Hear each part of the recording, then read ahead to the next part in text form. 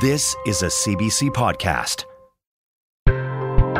Hi there, it's Piya. Every Wednesday, we are bringing you a bonus podcast, a handpicked story from the week's round of the Sunday magazine that we really think is worth hearing.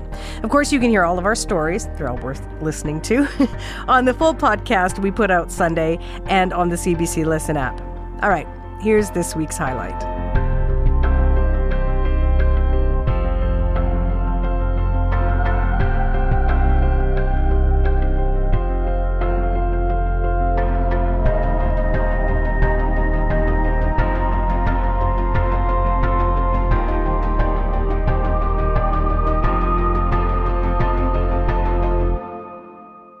Tomorrow morning, many kids will be excited to see what's hidden beneath the wrapping paper.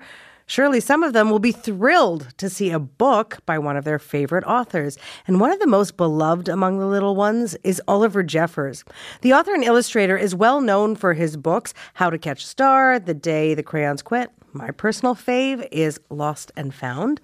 If you're not familiar with Oliver's work, let me tell you, his books are full of profound messages and incredible art that have inspired a fan base of kids and adults alike around the world over the past 2 decades. And now Oliver is gifting us all an all-ages book. It's called Begin Again, and it explores our human history and dreams for a better future. I was lucky enough to speak with Oliver Jeffers on stage at the Bram and Bluma Appel Salon at the Toronto Reference Library a couple of months ago. Here now is that conversation for you.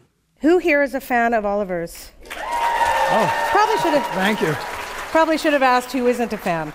Do you think they'd? My kids aren't fans. They don't really care. I was saying to somebody I was with earlier there that my son went to the library, and we're living back in Northern Ireland these days, and he went to the local library with his school, and he came back that night and he said, "Daddy, did you have something to do with a book about crayons?" I was like, "Yeah." He goes like, "I thought that looked like you." And I was like, "Have I never read that to you?" And he goes, "No." What do you read to your kids? Other people's books? Yeah. Yeah, okay, we'll talk about what you're reading to them in a bit.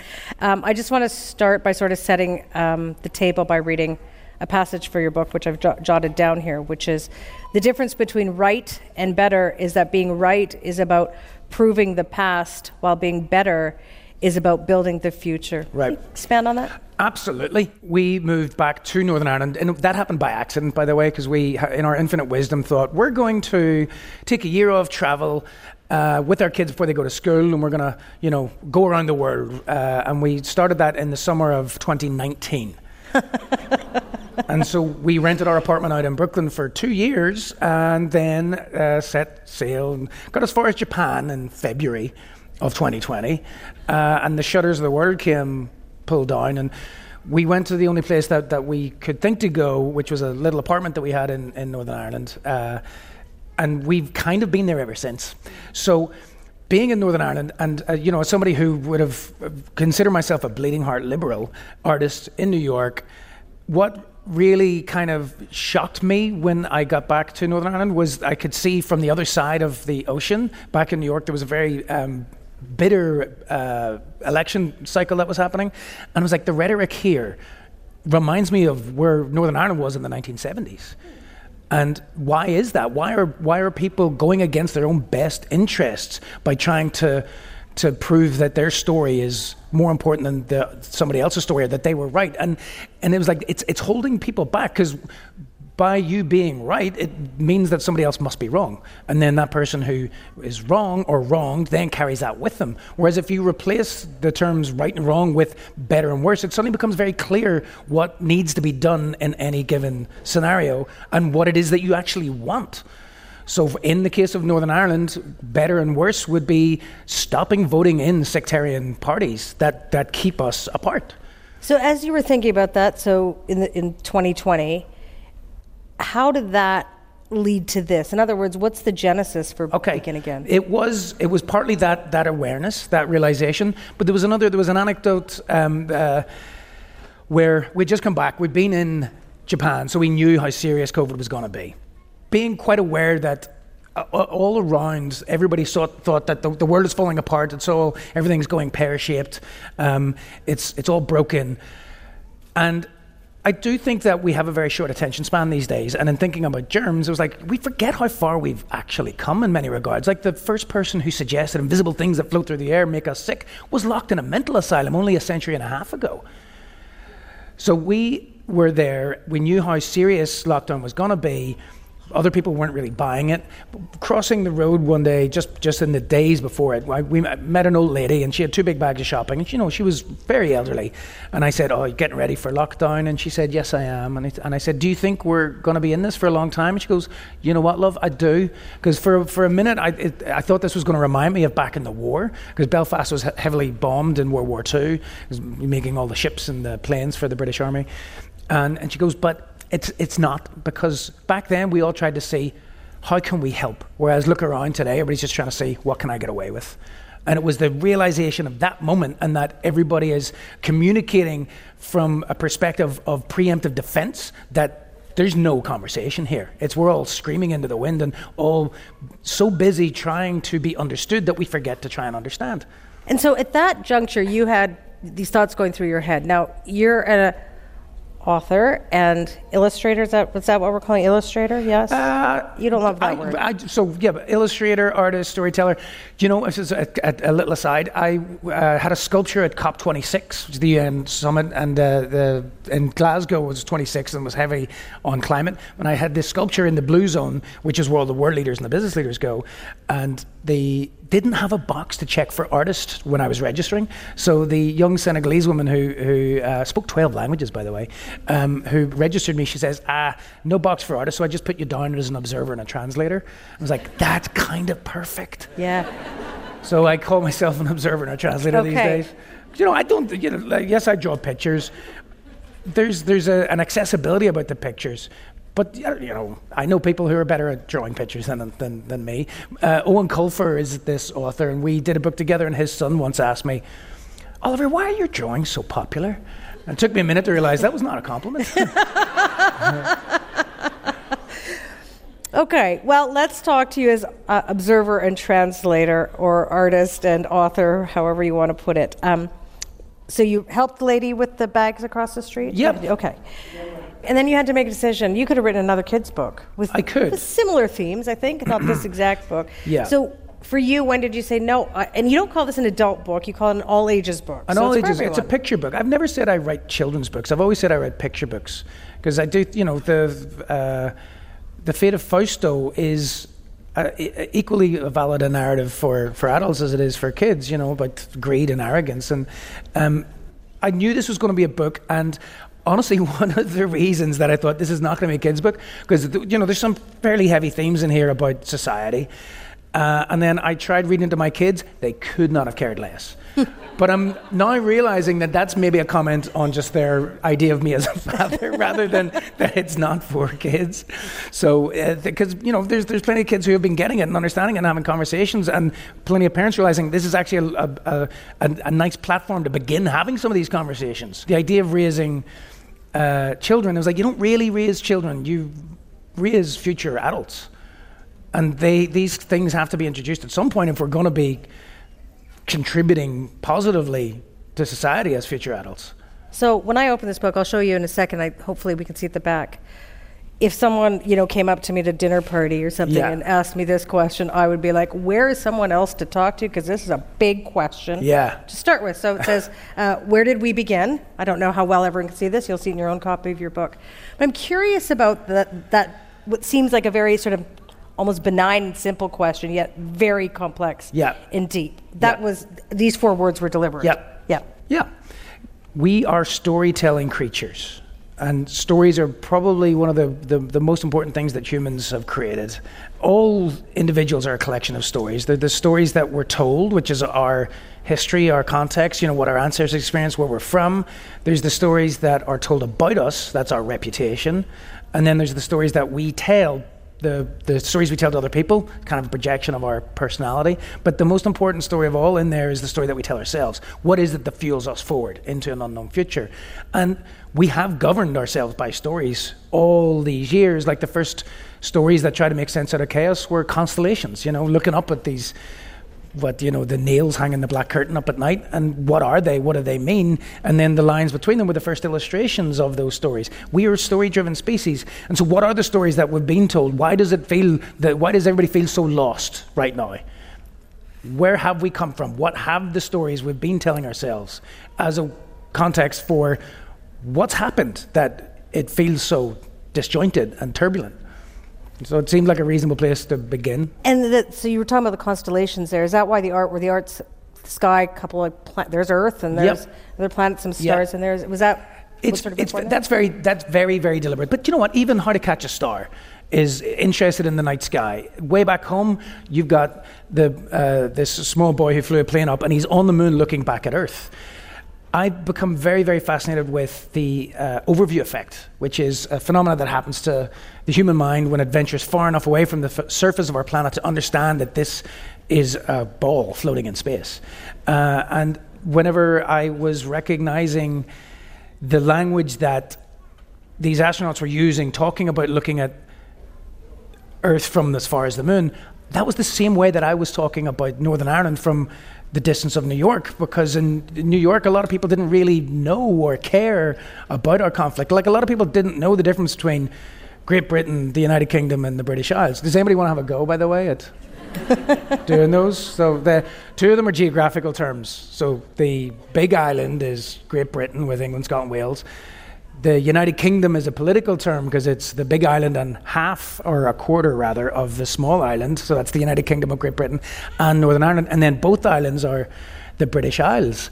Although I found out that people in the Republic of Ireland, they were like, we don't call it the British Isles. And I was like, well, what do you call it then? And they say, these islands. I was like, well, what if you're somewhere else? Those islands.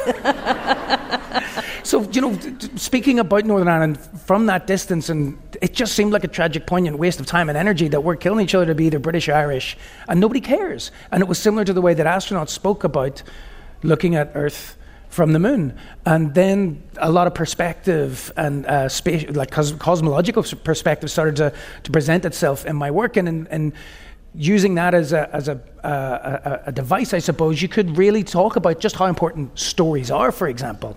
So whenever the Apollo 8 mission went up and went around the moon to look for a landing spot for Apollo 11, it didn't occur to them to look back. Their focus was on the moon and going out that way. And it's only when they came around and then they could see Earth, and they're like, wow, look at that. That's beautiful. They took a photograph which became known as the Earthrise photograph, which started the Green Movement in 1969. But they could not work out what part of the Earth they were looking at.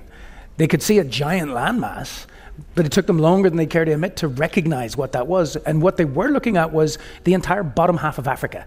They didn't recognize it because it was sideways. Mm. And we are not used to looking at the map sideways. Yeah. And then it becomes very clear. It's like, oh yeah, we're a ball floating in space. There is no up, there is no down. It's completely arbitrary that north is at the top of a map. That's a concept, that's a construct, that's a story we told ourselves to make sense. Yeah, I always say we think we're the center of the universe when we look at maps, because we're always the center of it where you live. So when I lived in the Middle East, well, North America was far left of that. When I look at a map here, it's and I find it really interesting when I moved to the States and I found some old school maps that divided Russia right down the middle, so the USA could be in the middle. And European maps for centuries have made Greenland about 9 times bigger than it really is, to push Europe down more in towards the middle. Like, they're highly misleading. There's only one accurate map actually that's on a piece of paper, and it's called a Peters projection. And you look at it and you're like, ooh, wow. And Africa is way bigger than it's often denoted in maps.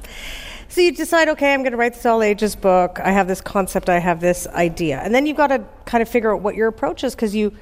Yeah, it could have. I might have made this into a film. I might have made it as a series of paintings. I didn't know. The reason why I ended up with a book, I think, is because a book is accessible in a way that other mediums just aren't. And even if it was an art exhibition, say it was a collection of paintings, that would be together for a short period of time and then never again. Whereas the book stands the test of time. It sticks around. It doesn't need a plug. It can be handed down. It permeates and it stays in culture in a different way. So if I want to get some of these topics of conversation out there, I figured a book is about the best way to do that. And so as you start writing, what is your process? Do you do art and writing at the same time, or how do you do it? I often do both. The words and pictures at the same time. A kid asked me that once. It was like, do you write or draw first? And I was like, I do them both at the same time. And they went like this. Wow. I was like, not quite like that. But it's a feeling thing. Whenever you remember something, do you remember that in words or do you remember that in pictures? It's neither. It's sort of a feeling. And then you've got everything I try to do. I try to convey what I'm saying and feeling in a way that has as little distortion as possible. So it's a combination of how do I say this and show this? And I've always felt that showing is more powerful than saying. But with the combination of both things, you're setting out the ingredients so that whoever is reading it or viewing it can put those together in their own mind. And that's a much more powerful emotional response when anybody out there then becomes a co-creator of this, because I'm not spelling something out, but it's when it comes together in their mind, that's the completion of it. And so when you're writing for young kids, I would imagine, or non-adults, I will say, it might be easier to picture your reader. In other words, I don't know if you write for one person. If that's I do write for one person. Yeah? When you're writing for everyone, there isn't as much of a singularity. No. So when you were thinking like of the words, because this book, it's really beautiful and complex, and yet its beauty lies in simplicity as well. With the stories, I tend to just not really show them to people, and I intuitively know.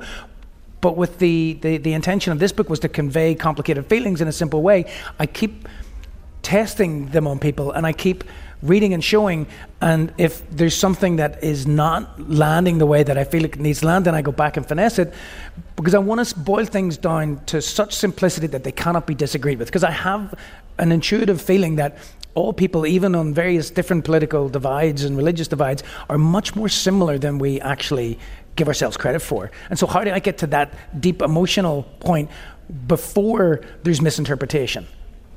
So this book, I've seen it described as a book about the climate crisis, about greed, about... How would you describe what this book is about? I think it's a book about the power of storytelling and the importance of community. Is it a book about climate? Sure, but so's Stuck. So's The Day the Crayons Quit. The thinking that climate is this separate issue that's over here is dangerous to us, because everything is climate related. We need a climate for anything to happen in. And the idea that it's an isolated problem, even the way which countries go in to negotiate their own climate terms and the way they deal with things, it's like, remember there was non-smoking sections in airplanes? It's a bit like that, because germs and weather do not need passports. So to treat these things as if they did is laughably futile. And whenever, that overview effect again, it becomes very obvious that this is one giant single super system. It needs to be treated with a cohesive, united front for anything to take hold. Frank White is one of the NASA engineers that put some of those early spaceships up, and he said, we're going to have to start acting as one species with one destiny. We are not going to survive if we don't start doing that. And so what role do you see art playing in the climate crisis? I think art is a massively important role, because it's right up until this point it's been thought of as a science issue. Anybody here a teacher or in education? Okay, so very important work that is preparing future contributing members of society. There's been a lot of talk worldwide about STEM education, science, technology, engineering, maths. And it's only recently that somebody thought to put an A in there for art. And I've been going to all of these science conferences and working with scientists, and I've managed to convince them all that the A is the most important letter in there, because science is how we do something, but art is why we do it. So it's the stories that drive us forward. The science figures out what to do with that. So that is the job of science, of art. So art is not, it's not decoration. It's not making something look pretty. It's not entertainment. In a visual talk that I've been doing, I prepared this slide, and it's like, art and storytelling are not the icing on the cake. They're not even the cake. They are the table upon which the cake sits. The job of art and storytelling is to change the ground under your feet so you see the sky differently. And you see your role in the world differently. So when you're thinking about these big issues, this summer, just by way of example, and I don't have to tell any of you, The hottest summer on record since we've started keeping records. From Greece to Hawaii to Canada to New York, there were floods. Ireland? Yeah, to Ireland.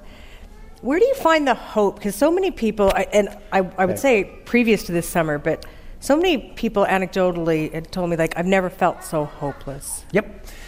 Because we're all disconnected. Because we are in this age of liberalism and individualism where we're all told that we are, the most important person in the world. And that's a lovely way to think, but it disconnects us from our community. So the massiveness of this problem compared to you as an individual seems overwhelming. So where is my hope there? Because having been at a bunch of these conferences, speaking at the TED Climate Countdown, running in the rooms at like UN Climate Week, for all of these problems that we face, there are solutions. We are just not getting behind the same ones. And that's ego comes into it. And even in the climate arena, people are prioritizing being right over being better. So a way to rephrase this or reframe it and shift the perspective on it is that we don't have a climate problem. The climate is not broken. The world is not broken. It's doing exactly what it should with the input it's receiving. We have a people problem in that we are too busy arguing over what to play on the radio to notice the smoke coming out of the engine.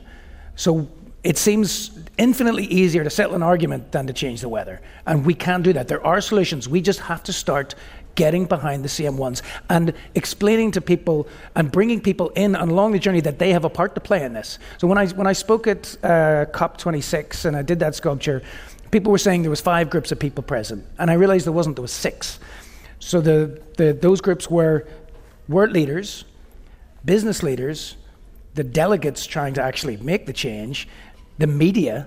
Then outside there was the angry youth protesting, which I probably would have been in had I not been inside the blue zone. But then from inside the inside passage, I was realized that that's not actually helping. These are the people trying to fix the problem, and yelling at them is discouraging rather than, if it was a halftime talk, it should have been encouraging rather than you're doing it wrong. And I have noticed from watching my wife, the way she mothers our children, that you'll never get anybody to change their mind by telling them that they're wrong. But yet that's what we keep doing. The last group of people present at COP26, so if all the people that cared about climate change were in that one city, the last group of people was represented by the taxi drivers. 80% of that city did not care.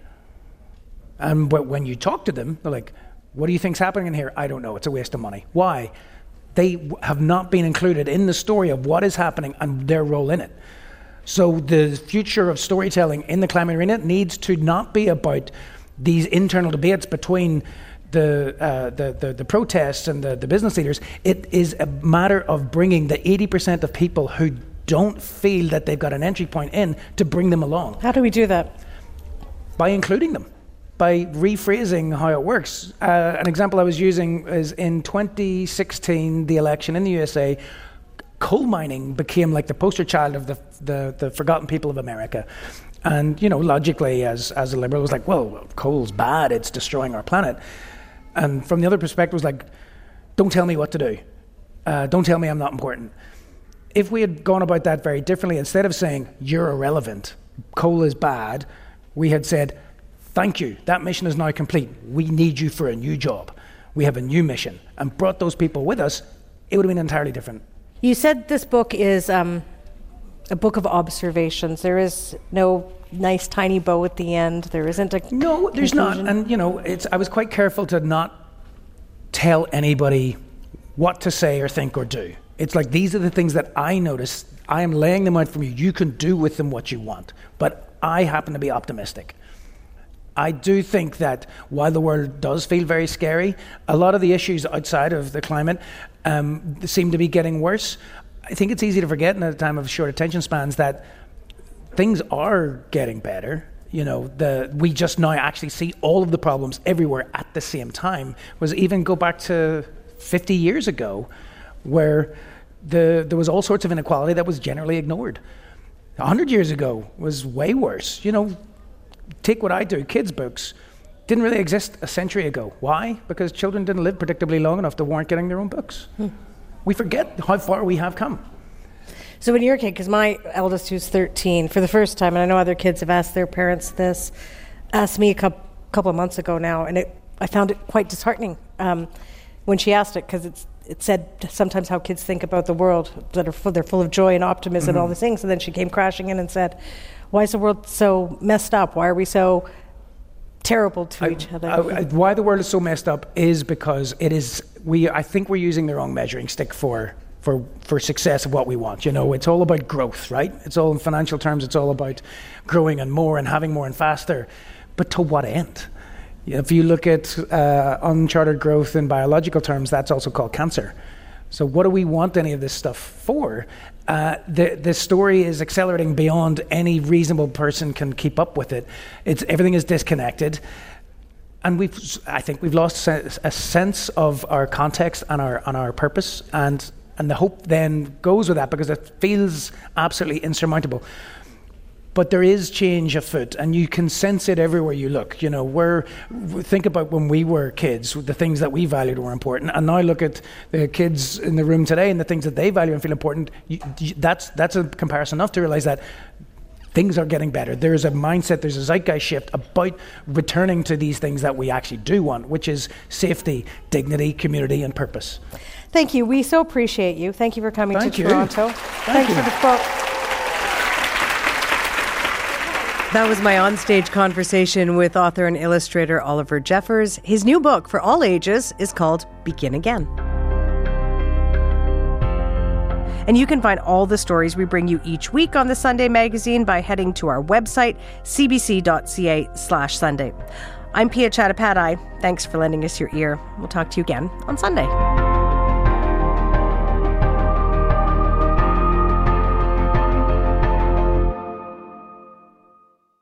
For more CBC podcasts, go to cbc.ca/podcasts.